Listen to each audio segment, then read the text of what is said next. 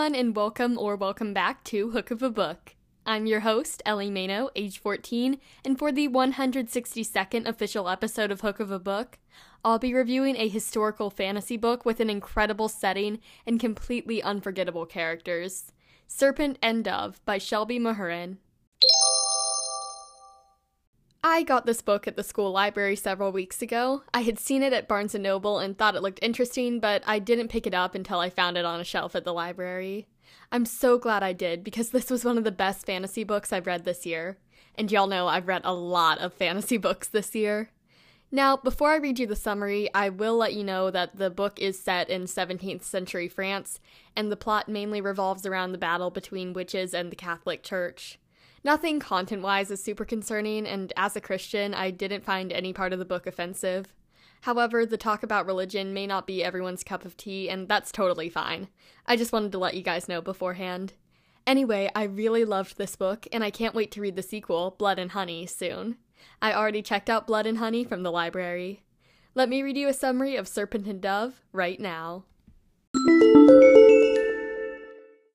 Louise Leblanc has been living in the French city of Césarine for 2 years now, ever since she fled her coven. She completely gave up her magic, and she's been living off of whatever she can scrounge up for years. Being a witch in this city is dangerous. The church has been persecuting these witches for years, and every day Lou could be discovered and burned at the stake, just like so many have before her. Meanwhile, Reed Diggory is a chasseur sworn to the Catholic Church. Chasseurs are witch hunters, and Reed's guiding principle is "Thou shalt not suffer a witch to live." Reed absolutely detests witches, and he can't stand being anywhere near one. Lou and Reed were never ever meant to cross paths. However, one day there's a slight altercation, and Reed ends up attempting to arrest Lou for thievery, not witchcraft. The thing is, this occurs publicly, and it looks like Reed is abusing Lou. To clear Reed's name, the church archbishop proposes a unique solution. He thinks Reed and Lou should marry, so it seems that Reed was just correcting his wife. Keep in mind that this is 17th century France, and the social norms were pretty different. Lou and Reed reluctantly agree, and they are secretly married. However, they kind of hate each other. Reed thinks Lou is disrespectful to the church. She's foul-mouthed, bold, and she doesn't care about what other people think. Lou thinks Reed is a bit of a prude. This arranged marriage is going to be torture for both of them, but especially Lou, since Reed is a witch hunter and she's a witch. If he ever finds out about Lou's true identity, she could be burned at the stake. But when Reed and Lou start growing closer, Lou realizes that she can't hide this part of herself forever. Old enemies are resurfacing, and if Lou isn't careful, she could endanger both herself and Reed. And when identities are revealed, she and Reed must decide if they're going to continue fighting for each other or against each other. No matter what, they're gonna have to make a choice, and this choice could mean the difference between life and death for them both.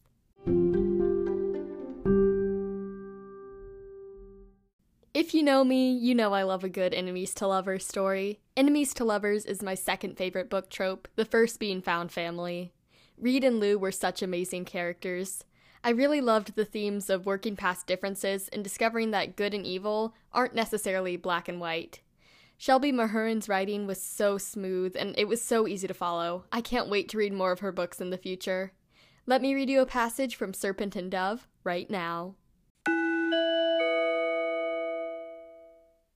After hastily signing the marriage certificate in the study, my husband steered me down a narrow, dusty corridor, clearly trying to avoid the crowded hallway. God forbid anyone saw his new wife. Rumors were probably already circulating the tower about the scandal. A spiral staircase tucked in the back of the corridor caught my attention. Unlike the archaic rosewood staircases nestled throughout the cathedral, this one was metal and clearly built after the original construction, and there was something there in the air of the stairwell. I tugged on his arm and inhaled. He turned, following my gaze, before shaking his head. "Know where you'll be visiting. Access beyond the dormitories is restricted. Only approved personnel are allowed on the upper floors." "Well then, count me in." I said nothing more, however, allowing him to lead me up several different flights of stairs to a plain wooden door. He pushed it open without looking back at me. I paused outside, staring at the words inscribed above the doorway. "Thou shalt not suffer a witch to live." I shivered. So this was the infamous Chasseur Tower. There were no visible changes marked in the corridor beyond, but there was something strange about the place. It lacked warmth, benevolence, the atmosphere as bleak and rigid as the man who resided within. My husband poked his head back through the door a second later, glancing between the terrifying inscription and me. "What's wrong?" "Nothing." I hurried after him, ignoring the cold trickle of dread down my spine as I crossed the threshold. There was no going back now. I was in the belly of the beast. Soon to be in the bed of the beast. He led me down the hall, careful not to touch me. "Through here." He gestured to one of the many doors lining the corridor, and I brushed past him into the room and stopped short. It was a matchbox. A painfully simple, miserably drab little matchbox with no defining characteristics whatsoever. The walls were white, the floorboards dark. Only a bed and a desk filled the space. Worse, he had no personal effects whatsoever. No trinkets, no books, not even a basket for dirty laundry. When I spotted the narrow window, too high on the wall to watch the sunset, I truly died a little inside. My husband must have been the most boring person ever born. The door clicked shut behind me. It sounded final, like a jail cell clanging shut. He moved in my periphery, and I whirled, but he only lifted his hand slowly, as if taming a feral cat. "I'm just taking off my jacket." He shrugged out of his sodden coat and draped it across the desk. "You can stop right there," I said. No more clothes coming off." His jaw tightened. "I'm not going to force myself on you." His nose wrinkled in disgust. "Louise." "It's Lou." He twitched visibly at the name. "Is my name offensive to you?" "Everything about you is offensive to me." I chose to read that passage to you because it takes place when Lou and Reed have just been married and things are pretty awkward between them because, well, they hate each other. I really liked both of them as characters because they were headstrong in their beliefs but still found ways to connect despite their differences. I really think you can see a lot of growth between them throughout the book as well. If you're interested in reading Serpent and Dove, here are some things you need to know before reading this book.